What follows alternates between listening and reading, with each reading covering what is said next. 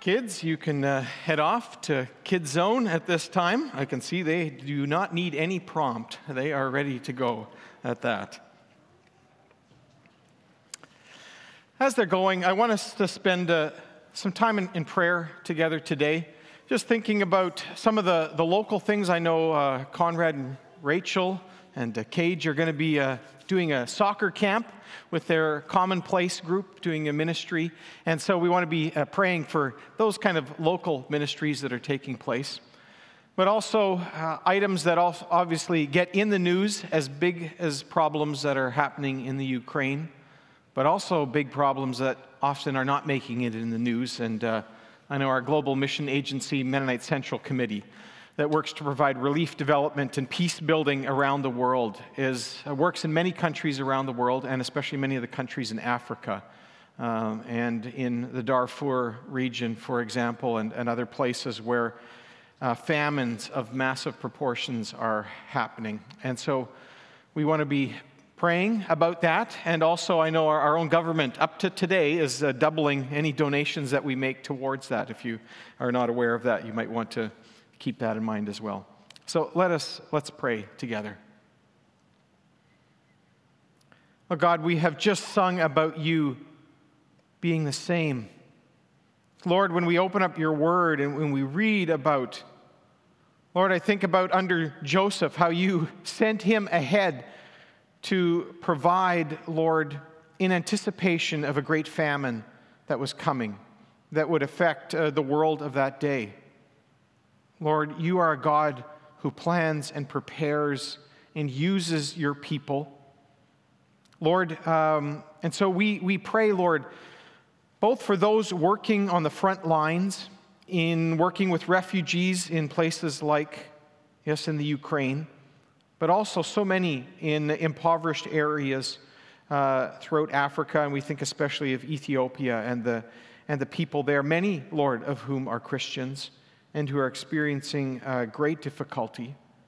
And Lord, we pray that you would move the hearts of your people and governments and others to come to the aid of your people.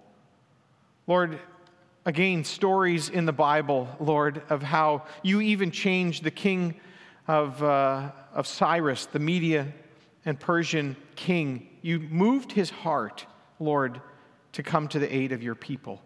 And Lord, you are able to move individuals and, Lord, even nations. Lord, we also pray for peace in Ukraine. Lord, for the many families whose lives have been so disrupted, who have lost so many loved ones. Lord, many refugees from there are also coming to ours, and Lord, we thank you that there is a family that will also be coming, that we will have an opportunity to help to get settled in and to support. And so, Lord, we know that it makes a difference there in the face of overwhelming need. Lord, it can be overwhelming. And yet, God, you invite us to be a part of what you are doing and want done in the world. And Lord, we think locally of the soccer camp that will be taking place this week. Lord, we ask your blessing upon the volunteers and the leaders that will be working with all of the kids. Lord, we pray as they also not only share stories, but their own testimonies, and Lord, as they enjoy learning skills together, Lord, that they would also learn about the importance of spiritual fitness and connectedness. And so, Lord, we ask your blessing upon them, and that, Lord, that we would see people come to faith in you. Because, God, that is what your heart is, a great heart for restoration. And, Lord, as we open up your word this morning, we pray that you would open up our hearts and our minds, that we, Lord, would meet you in a new way. Amen.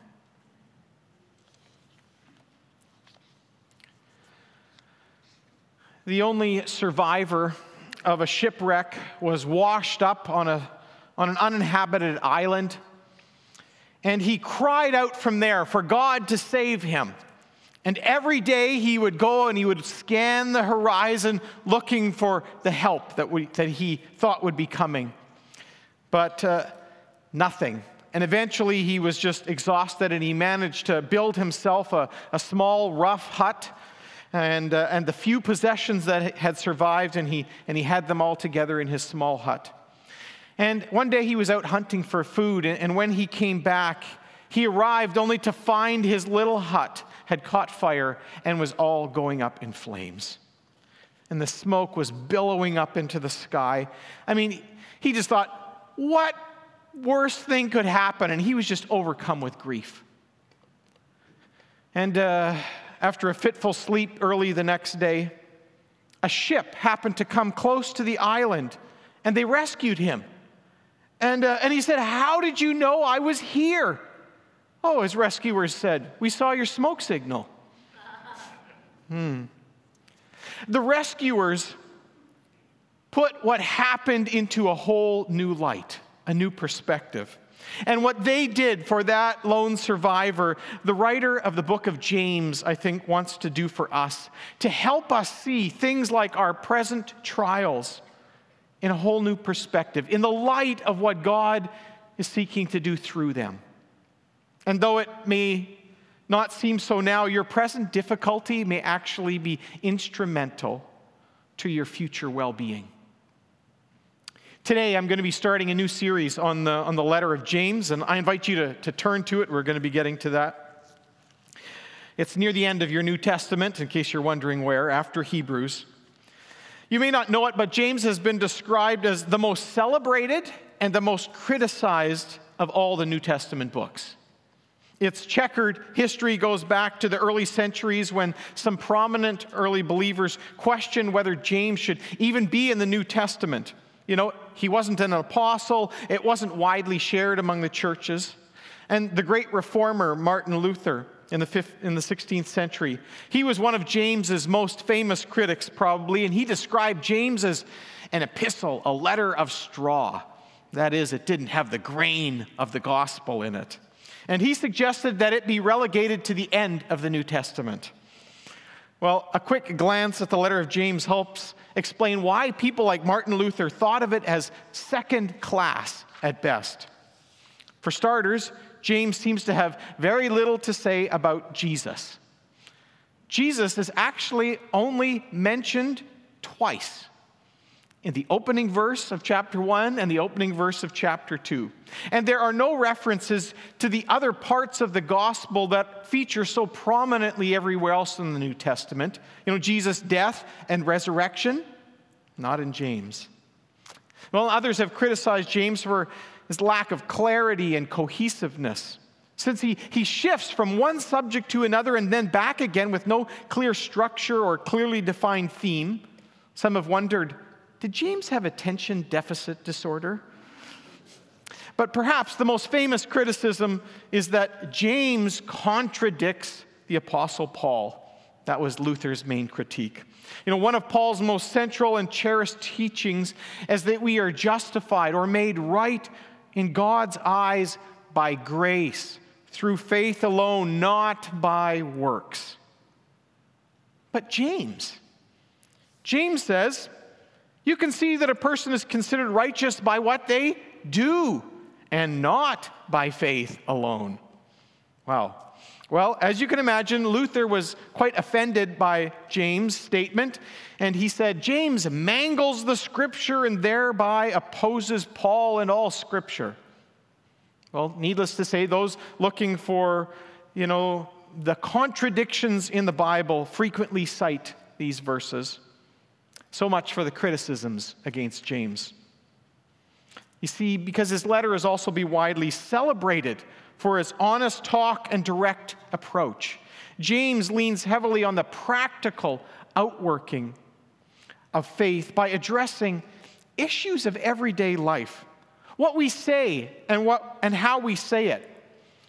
He addresses the topics of wealth and poverty, how to deal with anger, conflict, business plans, sickness, and suffering. James no wonder he's been described as wonderfully down to earth. And in addition to being very practical, James is also very memorable and impactful in the way he writes and the metaphors and illustrations he uses.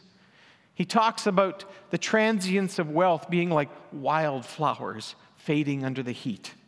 Or verbal outbursts, he describes them as raging forest fires.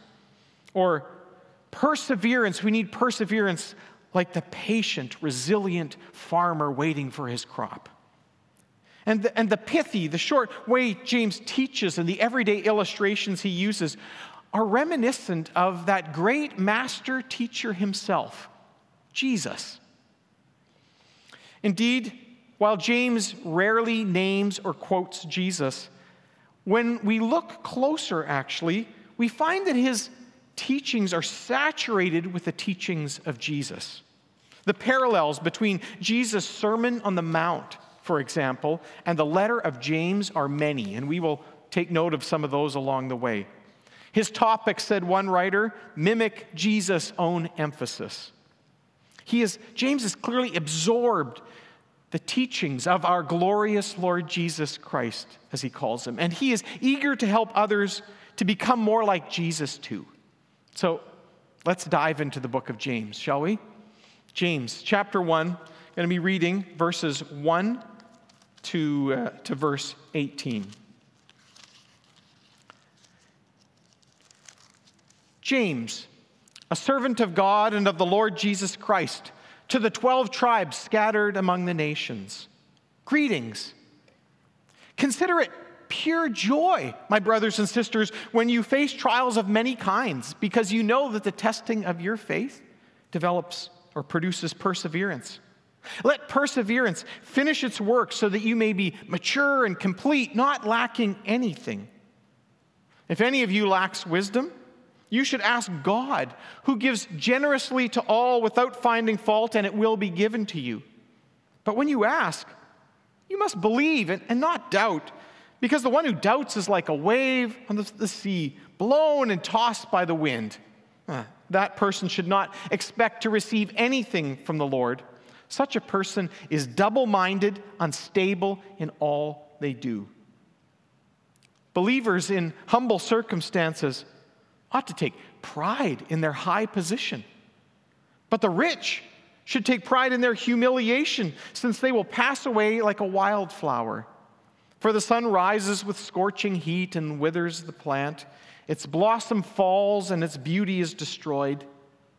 In the same way, the rich will fade away even as they go about their business. Blessed is the one who perseveres under trial, because having stood the test, that person will receive the crown of life that God has promised to those who love him. When tempted, no one should say, God is tempting me. For God cannot be tempted by evil, nor does he tempt anyone. But each person is tempted when they are dragged away by their own evil desire and enticed. Then, after desire has conceived, it gives birth to sin, and sin, when it is fully grown, gives birth to death. Don't be deceived, my dear brothers and sisters. Every good and perfect gift is from above, coming down from the Father of the heavenly lights, who does not change like shifting shadows. He chose to give us birth through the word of truth, that we might be a kind of first fruits of all he created. Before we get into James, it's helpful to clarify which James has written this letter. There are at least 4 that we know of in the New Testament. 2 of them were apostles, one that was martyred very early on in the New Testament. But most commentators agree that the James that wrote this letter is the younger brother of Jesus, who became the lead in the church in Jerusalem and features prominently at the Jerusalem Council in Acts 15.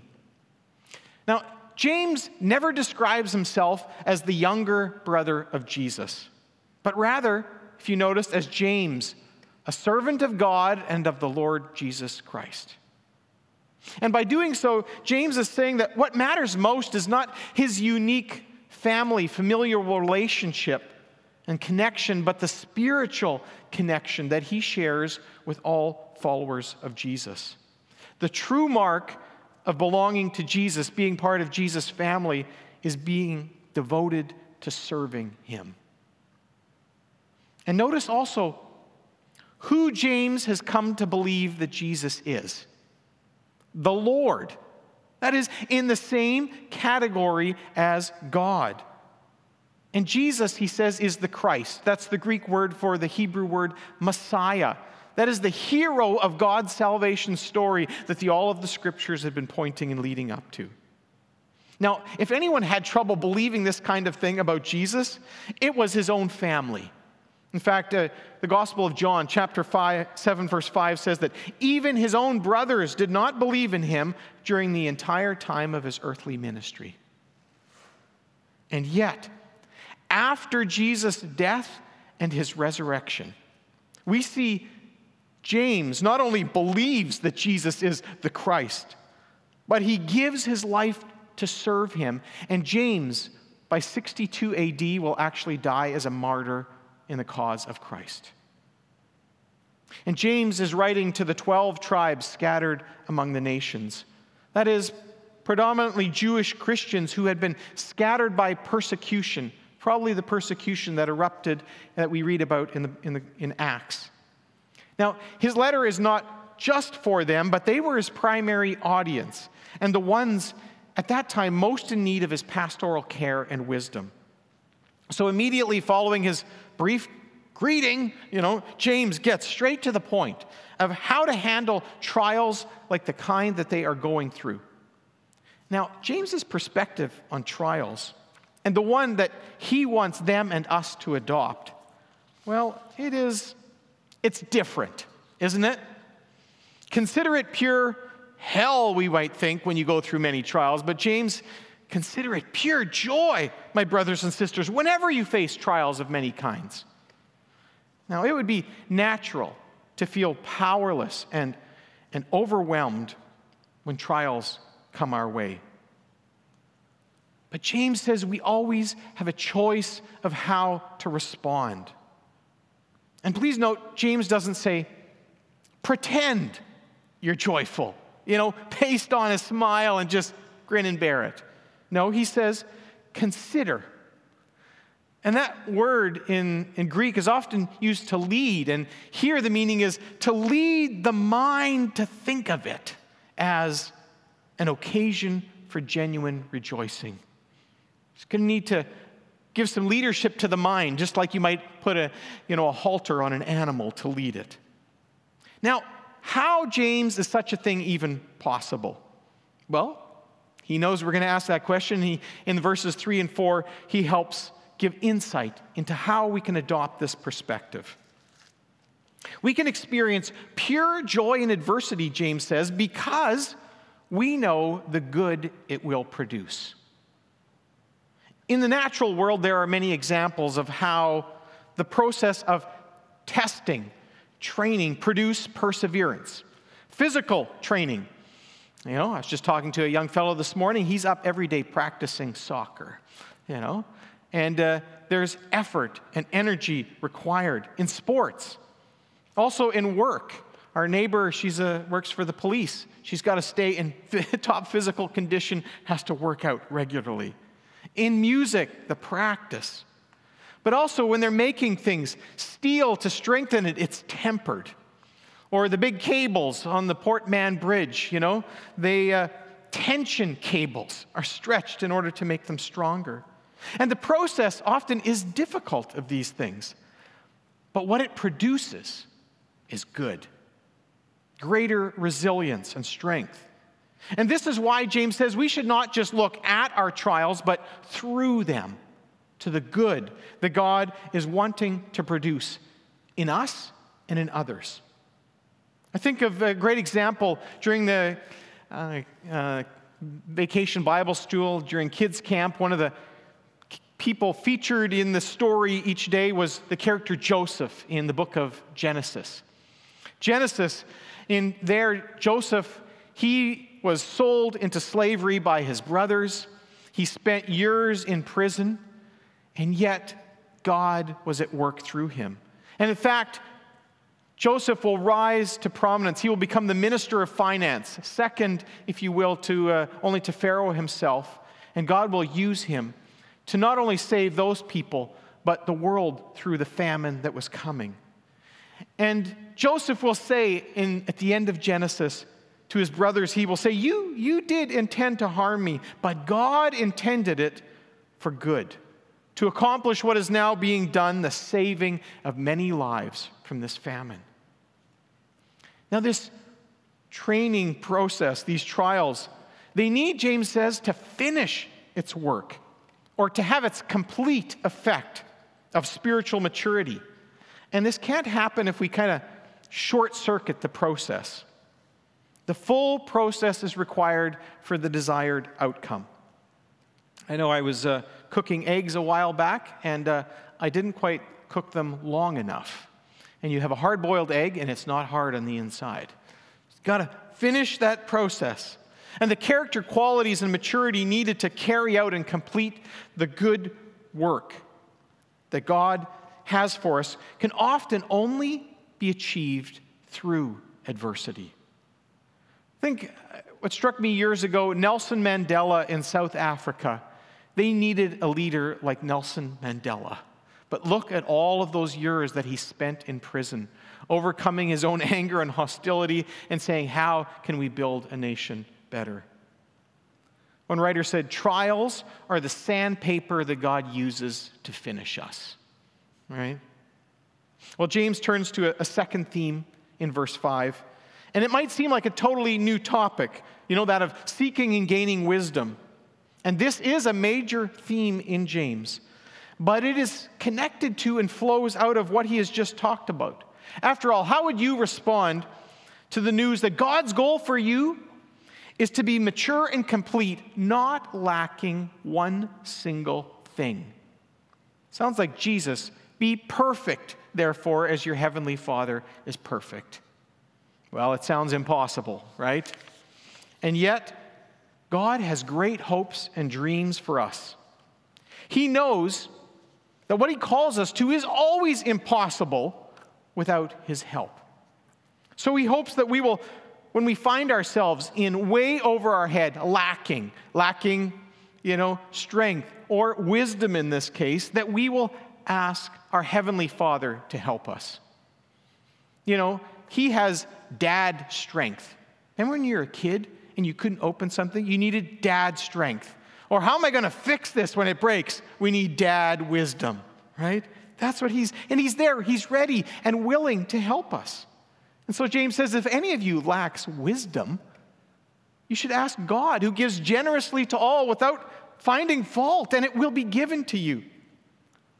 Sounds a lot, actually, like the way Jesus invites us to pray in the Sermon on the Mount. Jesus gave a lesson on prayer, what God's character is like. And he said, ask and it will be given to you.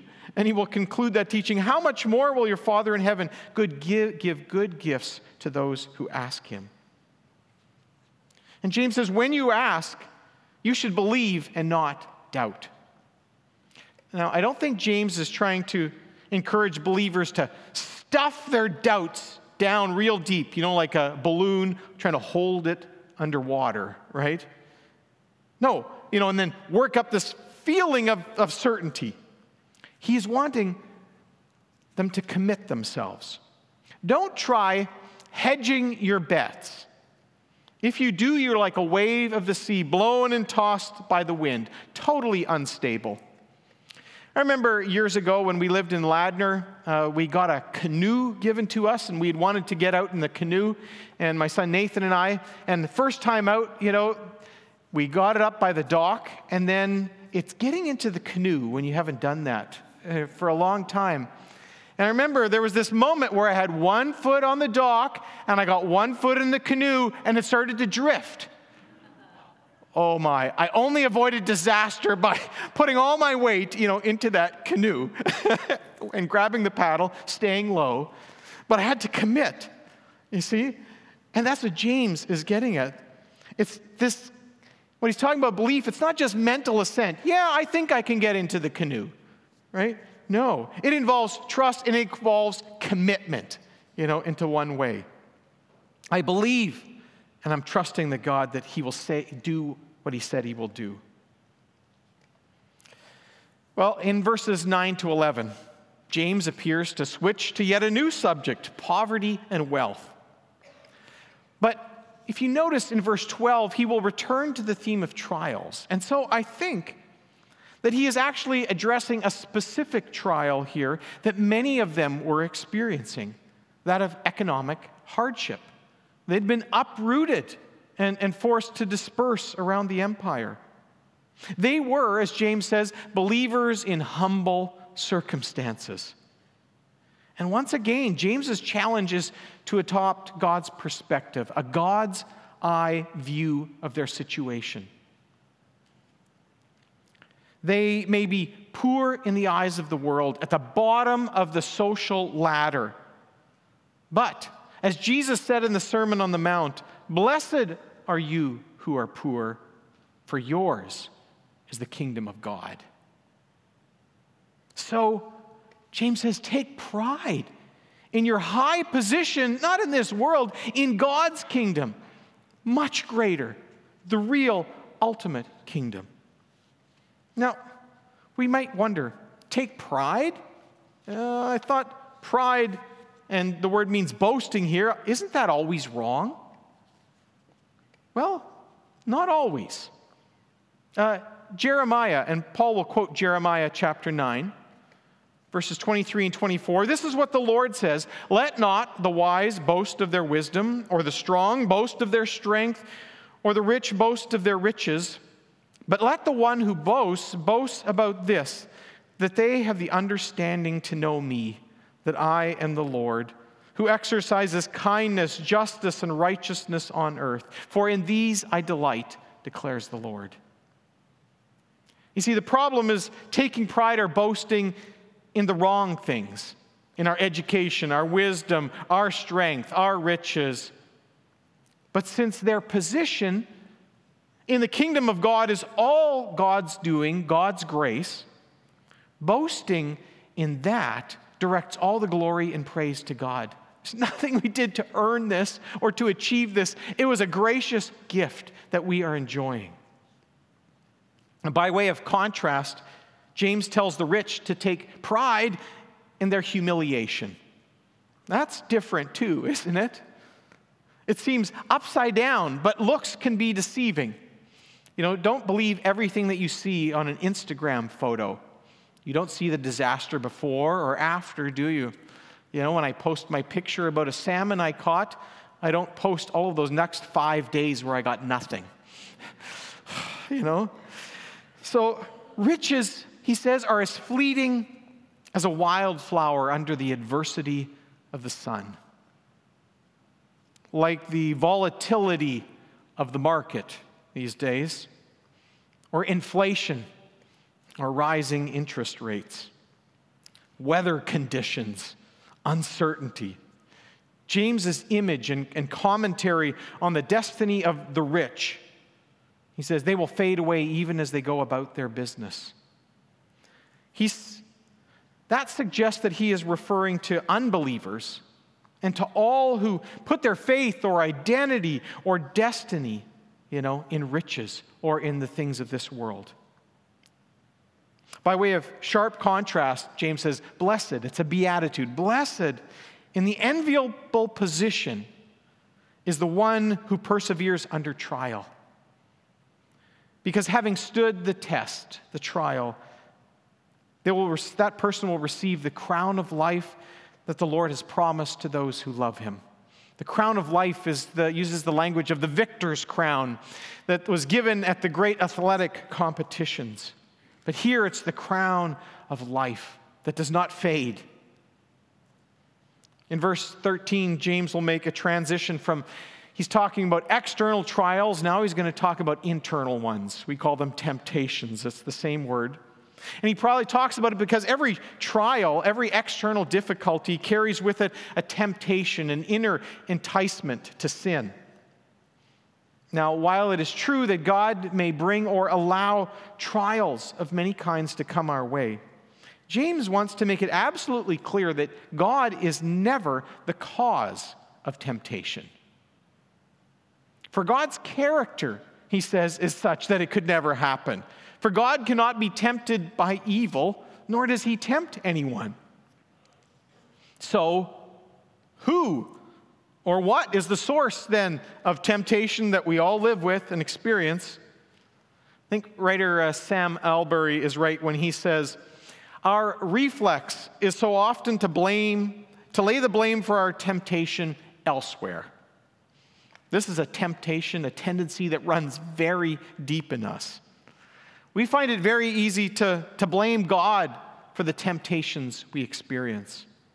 God, you made me like this. You gave me these strong desires or this weakness. You put me in this situation. Well, James counters this thinking with good theology. That is, so often it's about a true understanding of God versus a false one, and a true understanding of human beings versus a distorted one. You see, the main view of human beings in our culture today is that we are innately, fundamentally good. Isn't it? Just follow those inner feelings, and they'll guide you to truth. And then the problem is that our parents, our peers, our circumstances, or our genes are to blame. That, James says, is nonsense. The only one who is truly good and perfect is God.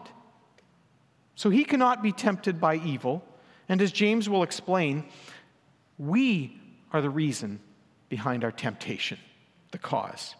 Each person is tempted when they are dragged away by their own evil desire and enticed. And then after desire has conceived, it gives birth to sin. And sin, when it is fully grown, gives birth to death. James uses actually a metaphor for fishing to explain how human nature works. Two of these words are from fishing.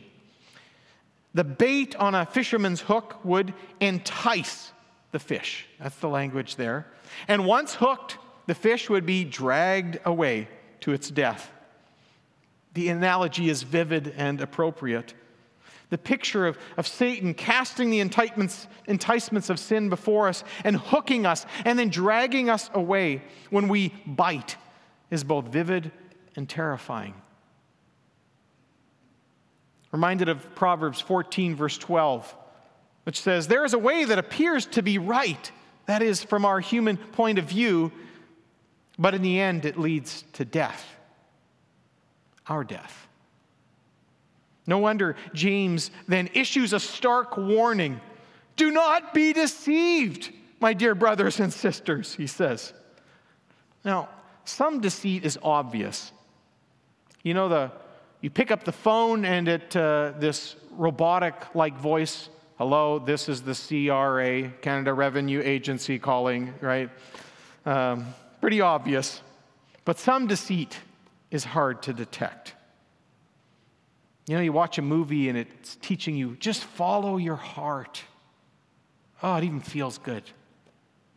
Sounds wonderful, but don't be deceived, James says, about human nature, right? It's often twisted and not true. It can't always be trusted. And so don't be deceived about what God is like either. Remember the original sin in Genesis 3? God had been so generous to Adam and Eve, but Satan comes along and he reframes it. Did God really say you can't have anything, right? He reframes God from this generous God to a miser, and they take the bait. It makes God look stingy.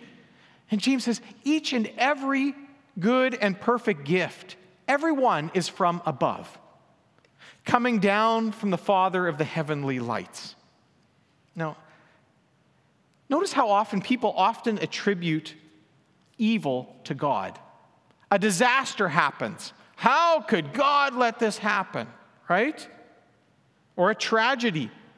How can there be a God and can let this happen? But rarely do they reflect on the disproportionate amount of good that God does and gives. The one who turns it around? Jesus. Remember Jesus in the Sermon on the Mount?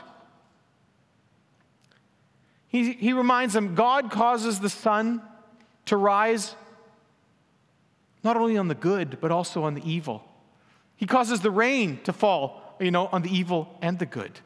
There's good gifts that are given regularly, time and time again. Do you ever stop and ask, where is all this good coming from? Every good and perfect gift is from our Creator and our Sustainer. This is who God is and what He is like, stated positively. Stated negatively, that is what God is not like, James says, He does not change like the shifting shadows. Probably has in mind here, the constant movement of the sun, and the shadows get short and they lengthen and they change throughout the course of the day, right? Or you watch the moon and over the course of the month, the phases of it change completely, right? And God, by contrast, is unchangeable and totally reliable. I love the song that we sang. My God is still the same. My God is still the same. In verse 15, James uses the language of birth. He'd used that language of birth negatively, of birthing sin that gives, grows up and gives birth to, and becomes death. In verse 18 now, he uses it positively to speak of the new birth that God chose to give us when we were dead in sin. That old cycle is countered by this brand new cycle, a wonderful cycle. And we are, John chapter 3 will speak about being born again with Nicodemus, or new creations, or part of the new creation in Christ. This is the ultimate good and perfect gift, this new birth where we were dead in our sins, and through God's Spirit and the gift that Jesus gives us, we are alive in Him. Now, James will say much more about our need to receive this life-giving gift of God. And in verse 21, James will say, humbly accept the word planted in you, which can save you. Wonderful image again, right? This need for this receptivity, but it's in order for this seed to take root and to grow in us that grows up to eternal life. James probably has the gospel message in mind, the good news of how Jesus died to take away our sins and offer us new life as we open up our hearts to Him and to His word to us. And when we do that, we become, he says, a kind of first fruits, a demonstration of God's new creation. And then also we become part of God's ongoing invitation to others to also experience this new birth and this new life that He offers. Well, James, he will have much more to say about embracing and embodying this new life in Christ. But it is already clear in these opening 18 verses that he is calling us to see and think and act very differently as followers of Christ. For God chose not only to give us new birth in Christ, but a brand new and far more resilient way of living and joyful way of living when we face trials of many kinds. That's different. It will stand out. For us, reminded of Paul, the Apostle Paul himself noted, our light and momentary troubles, he said, are achieving for us an eternal glory that far outweighs them all. James and Paul on this are totally in sync. And so I want to encourage you this week to keep this kind of perspective in mind. And the series, picture that Ariel chose with sticky notes. She had some various options, and we came back. I said, I want the sticky note one, because James is giving us these wisdom nuggets to live by. And so I encourage you to get yourself a sticky note. If you don't have them, you just come to the office or ask me. We'll hand them out for you. And then write one of these nuggets on here. I encourage you to put that on your mirror, maybe, or memorize it, right?